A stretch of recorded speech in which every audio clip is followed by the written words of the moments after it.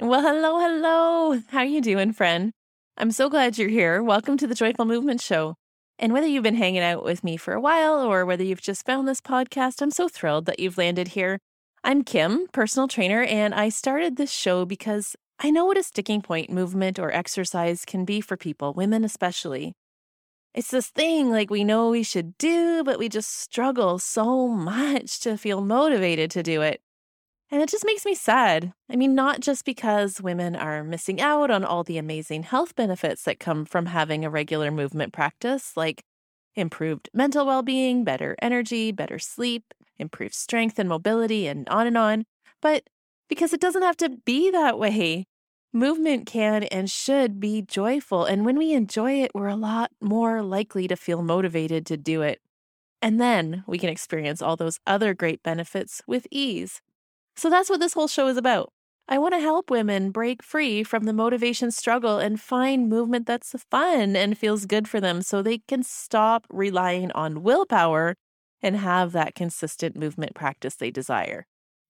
Now, if you've been hanging out with me for a while, you'll know that I talk a lot about diet culture or fitness culture. The two are really intertwined. Fitness is just so body centric. Like everything's all about weight, measurements, body fat percentage. And even though we're aware that there are so many other benefits to movement, we really internalize the message that these appearance related metrics are how we determine if we're on the right track, making progress or improving our health. And here's why that's a problem, because it can go one of two ways. It can either make us become very obsessed with movement, trying really hard to achieve or maintain our body goals, or it can keep us stuck in inactivity because we feel hopeless that we'll never achieve that, quote, healthy body. So why bother? Neither one of these extremes is healthy. We talked a couple weeks ago here about the all or nothing mindset. That's episode 24 if you haven't listened to it yet. And that's really what's at the root of all this. This weight-centric messaging tells us that we have to do it right, we have to do it hard, and we have to constantly be trying to achieve the perfect fit, thin ideal. And if we don't, then we're doing it wrong and we're a failure. And not only that, but how we move needs to be structured and balanced. In other words, it needs to be a real workout in a gym or following a trainer. And though that's such a common belief, let me remind you that gyms are a modern day invention. No one ever worked out in a gym 40 years ago, maybe just bodybuilders, but certainly not the average person, especially women. And that's because we don't need exercise. We just need movement. And there's no right or wrong way to do it, despite what diet culture has led you to believe. Now, I'm not saying there's anything wrong with working out in a gym or with a trainer. I still train people in a gym myself, and I happen to really like lifting weights and moving my body through like a typical workout. What I'm saying is believing that this is the only or correct way to move your body in order to be healthy is complete BS. And the weight centric diet culture messaging around working out can be intimidating and off putting to those who've had a long history with dieting or who've had negative experiences in gyms. It's keeping people who don't enjoy that type of activity stuck. And it's such a shame. I meet women all the time who say to me, I just can't grasp this idea of joyful movement. I can't think of any exercise I'd enjoy. And you're about to meet a client of mine today who's had this exact struggle. Kathy never identified as an athletic type. She always thought she was more of a book person. But as you'll hear, she was living under the assumption that exercise or movement had to look like structured sports or working out in a gym. Have a listen to my interview with Kathy to hear how this was keeping her stuck and how through thought work, she was able to get to the root of her struggles with movement. And spoiler alert, it wasn't actually about the movement itself. Here's Kathy. Well, Kathy, thank you so much for joining me here on the Joyful Movement Show today. I'm so excited to welcome you and have you share your story of transformation with my audience. So welcome and thank you for being here. Yeah, thanks for having me, Kim. Pleasure. Well, why don't you get us started by just telling us a little bit about yourself and how you became interested in this whole non-diet approach to movement and food? Yeah.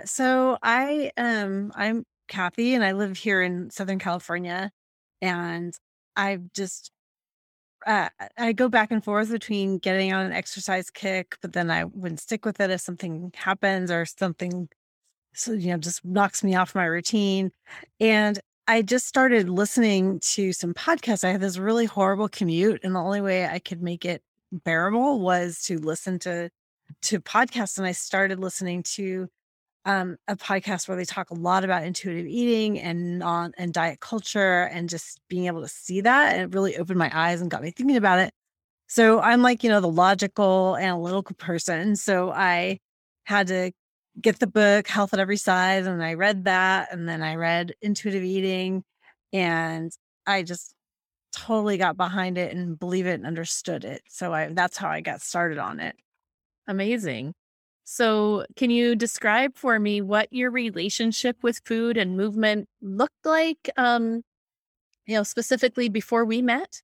Yeah, it's funny. I was one of those people who says, "Well, I don't diet because I never jumped on, the Whole30 or Atkins or any of those types of diet plans or programs." And so, um, I didn't think that I would diet it. But then I was like, okay, then why am I coming home and eating a pint of ice cream? It's just like the behaviors were there, and I just didn't think of them as dieting behaviors. But having done more work and understanding that, I think I definitely, I watched what I ate. I had, what is that food tracker, my Fitness Pal, I think. And so I was logging all my food, and, I was really doing all these things that were really diet behavior, but in my mind, they weren't diet. And then when I looking back, I'm like, I think I was always on that path, like of thinking I needed to lose weight, even when I was, in my early 20s and I was tiny and I'm not that tall. So, I mean, when I say tiny, it's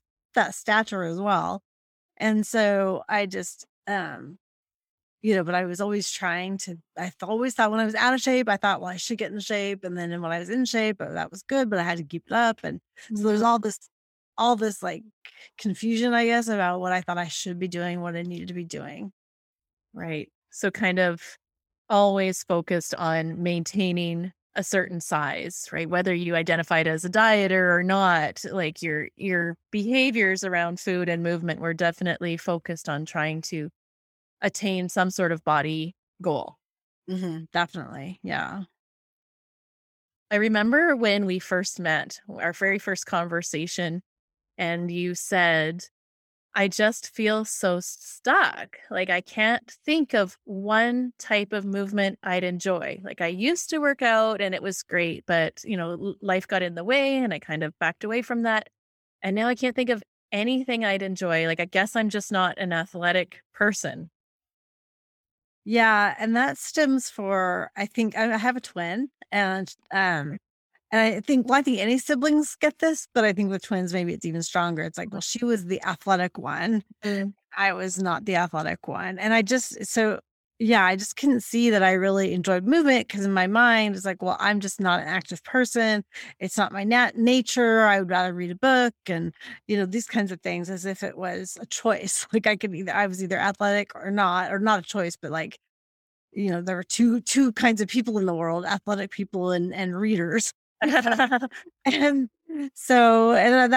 was reinforced with my family and not by my sister, but just by my family, my parents, and just that sort of sense of okay, well, she's the athletic one and you're not. And that was, yeah, I'm looking back, it's so silly because I was a baton twirler and I spent 10, 15 hours a week practicing. So it's like, well, that doesn't sound like someone who's not athletic. Right.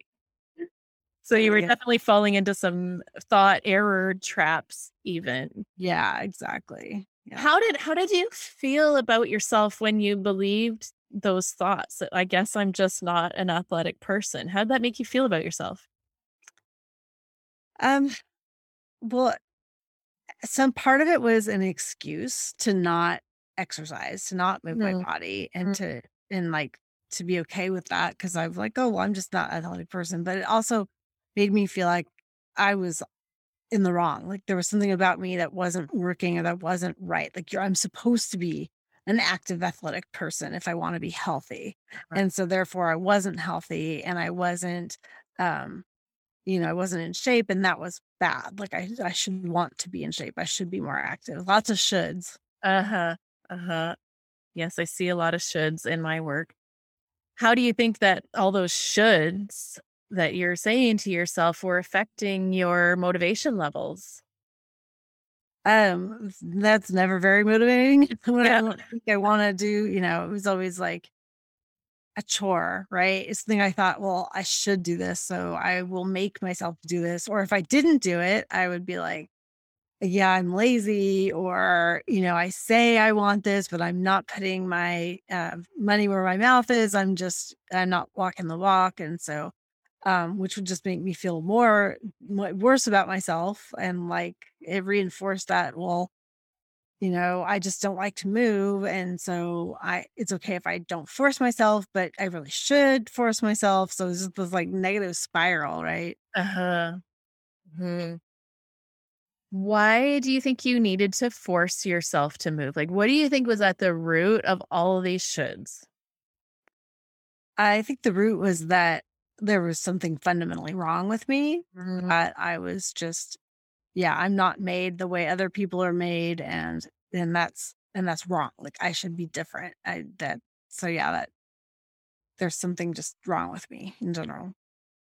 Yeah, okay. So, what opinions did you hold about exercise that made you think that it was you, not the movement itself? I think that I thought I should be like my sister or like other people that I've seen who are active, and I should want to be playing soccer and going on hikes and going jumping in the waves at the beach, and I should be doing all of these things. And so the fact that I wasn't doing all these things that other people would like to do, then yes, that made something wrong with me versus other people. So does that answer your question? Yeah, so kind of falling into the trap that there's a certain way that movement needs to look in order to get it right? Hmm. Yeah. Yeah, like I should want to be jogging, or I should want to go to the gym or work out. And so yeah, so there must be something wrong with me since I don't want those things. Mhm. How did that affect your body image, thinking there's something so wrong with you? It made it really hard to like my body if I wasn't what I thought it should be, like fit and trim and thin. And I think too, I'd always pictured myself as I am petite by definition. I'm 5 feet tall. So but I think that just had really become my whole identity. Like I thought, okay, I need to be small and I need to be thin and petite because that's who I am. And even if it wasn't conscious, it was definitely there. Like that whole um I always like my whole life I've been trying to keep up with people. And so I think that was just it reinforced that belief too. Like I should, there's something wrong with me because I can't keep up. And, you know, it's not something was wrong. It's just like half the size of other people. Yeah. Yeah. So, on one hand, I'm hearing you say, like, there's a body ideal that you identified with, and you felt like movement or exercise was the way to achieve this ideal, and yet you didn't like it at all. So therefore you must be entirely broken because one, you're not fitting the ideal of the body that you think you're supposed to have, and two, you don't like what you'd have to do to get there. So you are completely broken. Yeah, exactly. Yep. That's a pretty desperate place to be in. Yeah. So you're not there anymore, thank goodness. How did you begin to change your mindset about your body and movement and food and health and yourself? Like we can break those down one by one, but how did your whole mindset begin to change? um, well, I think it started when I was doing intuitive eating on my own, and I was reading the book, and so I started doing the workbook and stuff, and so it was starting to change, but I felt like I was really stuck on the movement piece, because I just had told myself for so long that, I didn't like to move. And so I think working with you, I I started to question that belief. Like it seemed so true because I thought about it for so long. I thought about it about myself that way for so long and had been reinforced by people around me as well for so long. And so when I started to just question that, or one thing I learned from you that was so helpful too is like, even if that's true, how is that thought helping or how is it serving me? And to me, that was just so powerful because it really was like, okay, fine, that's what you believe, but or what if you just, don't accept it? What if you just act anyway? It's like you don't have to act on that belief just because you think it's true. If it's not helpful, then it's not helpful. Yeah. Yeah. And I think that's an important distinction to make. Like just because we have these thoughts that run through our mind, and even if they play a lot in our mind, it doesn't necessarily mean that they're true, right? Thoughts are just sentences, and some of these sentences get played a lot, and we attach a lot of value to them, and we believe them. But it is important to question them because they're not inherently true. And as you say, you thought you didn't like movement, you thought you weren't naturally athletic, but when you started exploring that a little bit, here you've come to find, well, no, I'm a baton twirler. I walk my dogs every day. For how you do a lot of walking, right? Like, I do. I used to walk my girls to school every day when they were at the elementary school down the street. So yeah. So I'm like, and then I used to ride the bike with them in the bike trailer and I would bike them to school in the morning. I'm like, well, that's not a non-active person. Like, I'm choosing to do that. Right. And so, yeah, and I guess it's the lawyer in me too. I started to gather the evidence of that supported that or didn't support that belief and that supported a different belief in myself. And yeah. and So that's I think, weird. Like when we pick this all apart and we really do look at the evidence, it's like, is it true that you hate movement? Because it seems like you do an awful lot of it for somebody who yeah. hates it. But I think what was going on is you just had a belief that movement needed to look a certain way to be right. And that way needed to be, in a gym, doing weights, doing cardio with the objective of shrinking your body. Am I right about that? Yeah, definitely. I think that's one of the things that really held me back because I just really believed that, like the walking and the bike riding and things like that didn't count. Yeah. And yeah. Yeah. Yeah. That's that whole mentality of like, if you didn't sweat, it didn't count. Or if you weren't sore, it wasn't effective. Right. But those Yeah. again are all just thoughts. Mhm. Right. And I think too, it's like, yeah, again, the powerful for me is not just gathering the evidence, but also saying, well, like, even if it's true, and I'm not saying it is, does it help? Yeah. Does it make you feel good about yourself? And it's like, well, no. So then maybe just find something else that you can think about and think about yourself. Another belief that Exactly. could also might be true. Yeah. So, what new thought system did you start to implement that made you feel a little bit better about yourself and motivated you towards the goals you had? Yeah, I think the self-coaching model and the whole idea that the realization I should say that our thoughts are just our thoughts and that we actually have the power to choose our thoughts Mhm. and interrupt our thoughts. And that was something, I've done meditation and mindfulness before, but I hadn't um, really internalized it and been able to and put it into practice in a practical way. I first learned about the self coaching model about a year ago from another woman who does it more for entrepreneurs, and that's her coaching model. But the whole idea at first that like, oh, well, you can just choose a new thought, and I was like, okay, but I can choose that. But what if it's like my body or my mind? In my mind, it's not true. Like that's not really going to be helpful. And, there's a lot of people out there that talk about manifesting and, putting out the positive thoughts and beliefs. And I'm not knocking that. It doesn't,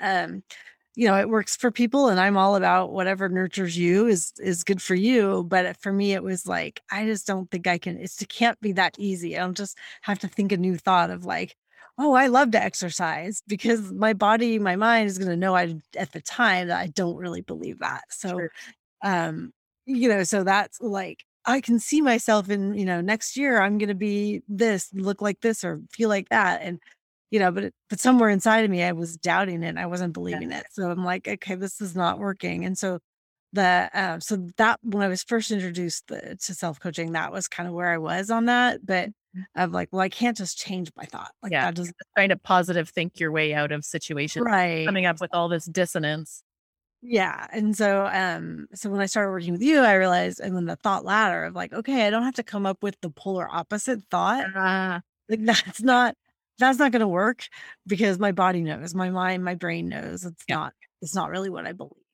And so, with what might be true, what might be possible, and stepping that back and thinking of a thought like that, it opens up the scope for possibility, right? Because it's like, okay, well, what else might be true? And so that it allows me to get curious. And like I always say, curiosity um, keeps you away from judgment. You can't Mhm. be curious and judgmental at the same time.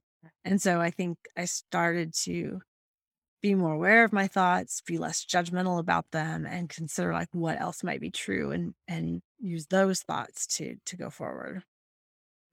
So you made reference to the thought ladder, which is a tool we use inside of Right Body for Me, which is basically like you say, it's not choosing the polar opposite of the thought that's not working for you. Like, there's no movement that I would enjoy is the bottom of the ladder and my body loves to move might be the top.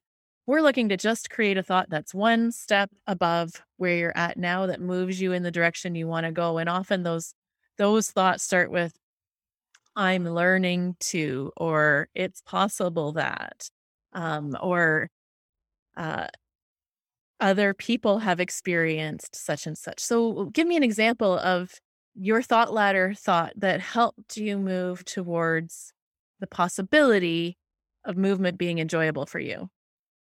Yeah, I think what else might be true, or it's possible that this is true. That those are the two that I usually go to when I'm doing a thought ladder. So it's like it's possible that I enjoy movement, or and even more, it's possible that there's a type of movement that I enjoy, and That so I haven't even explored yet. right, exactly. And so that, like I said, that triggers that curiosity and keeps judgment at bay. So I can be curious, like, okay, well, I'm going to explore some different kinds of movement and find one that works for me that I enjoy. Yeah. Or even it's possible that I can engage with movement without the expectation that my body needs to change, Yeah, definitely. so that I can see the other benefits to moving my body that make me feel great. Hmm. Mhm. Yeah, I think like I had really thought about why did I want to move? Was it just to change my body, or were there other reasons that might also could be motivating for movement? It's besides wanting to change my body. It's like, well, I want to be able to do whatever I want. Like I want to be able to, again, I don't like to say keeping up because that sounds a little judgy, but that's sort of the idea is I want to be able to have fun and play with the people that I love and want to be with. And I don't want my physical fitness to get in or lack of physical fitness to get in the way of being out on the water at the beach or on the ski slope or whatever it is that I want to do. And so, or even just going for a long walk or a hike, I want to be able to do that. So those were focusing more on the benefits Mhm. that meant something to me Yeah. more than the quote benefit of looking a certain way. Yeah. And that really speaks to those motivating factors, and you hit it right on the head, right? Science is very clear that when we focus on body goals, weight loss, or our appearance, we're always going to come up short and struggle with motivation. But when you can focus on what else you stand to gain by moving, right? Like, how does this improve my life? What can I enjoy out of this? How do I feel empowered? What choices are available to me? That's a lot more motivating. So let me ask you then, now you've got a whole new way of thinking about movement. What's changed for you as a result? I have a lot more confidence Mm. in my body, and I have a lot more confidence and security in saying, yeah, you know what? I don't really feel like going for a walk right now. Or I do want to go for more walks, and it's not this big ordeal, big decision that I feel like I'm making. It's like, okay, no, I just feel like going for a walk, so I'll go for a walk, and there doesn't have to be any particular reason for it. I can just do it. And so I think I've noticed that I'm definitely more open Mhm. to even to things that I enjoy. And I feel like I used to be really felt like people were trying to get me to go on walks or do things because they thought there was something wrong with me. And so that would just kicks up my inner rebel and my stubborn side. And it's like, well, I'm not going to do this because you think I should. I want to do it because I want to do it, and not because I think I should either. So that definitely has changed. It's kind of the cutting off your nose to spite your face thing, right? Like, no, now I'm like, no, yeah, that does sound nice, and I'm just more confident in what I want to do and how I want to how I want to show up. I'm so glad you brought up confidence because I think when people come to me with goals, and often they come with a weight loss goal, and when we dig into that, well, why do you want to lose weight? Like, what do you think will happen when you lose weight? Well, I'll feel more confident. And here you have described that as the biggest thing that's changed for you as a result of the new way that you're thinking, the new way that you're engaging with food and movement. Has your body changed? No. Mm-mm. So it just goes to prove that it really has nothing to do with the size of your body. Confidence is purely a product of what's going on in your mindset. Yeah, exactly. And I think like when we first started working together, um, it seemed like such a stretch to be able to say, I can be confident in this body right now. Like in this, and now I just even in the last few days or a week or so, I've been able to do that. I've been able to and believe it and just not even have an effort to believe, like not making an effort to change my mind. Like just it's just natural. I just find myself thinking that like I'm taking care of my body and I'm just doing that. Like there's no ulterior motive really. So that's been huge. And I just do feel more confident. I think it's been, like I said, just last maybe week or so that I've really felt like, yeah, no, this is good. I'm doing okay. My body's fine. I'm doing all these other things. It's all good. Because every day you're taking action that's in line with chasing this feeling, and it's working. That's amazing. I am feeling very inspired hearing you share that. I was gonna ask you what's been your biggest win since starting this work. Would you say that's it, or is there something else that's even more important? No, I mean, just I've definitely upped my skill and my ability to interrupt my thoughts. So that's been really helpful. And that's something I've noticed a lot more. But like I said, it's almost more like just it's become more natural for me to think that, um, to choose and believe different thoughts. Like it's just now so it's that confidence in my body that I just have without having to make an effort to get it. And so that's been the biggest win. Yeah. That's huge. I love it. Is there anything else that's on your heart to share before we sign off today?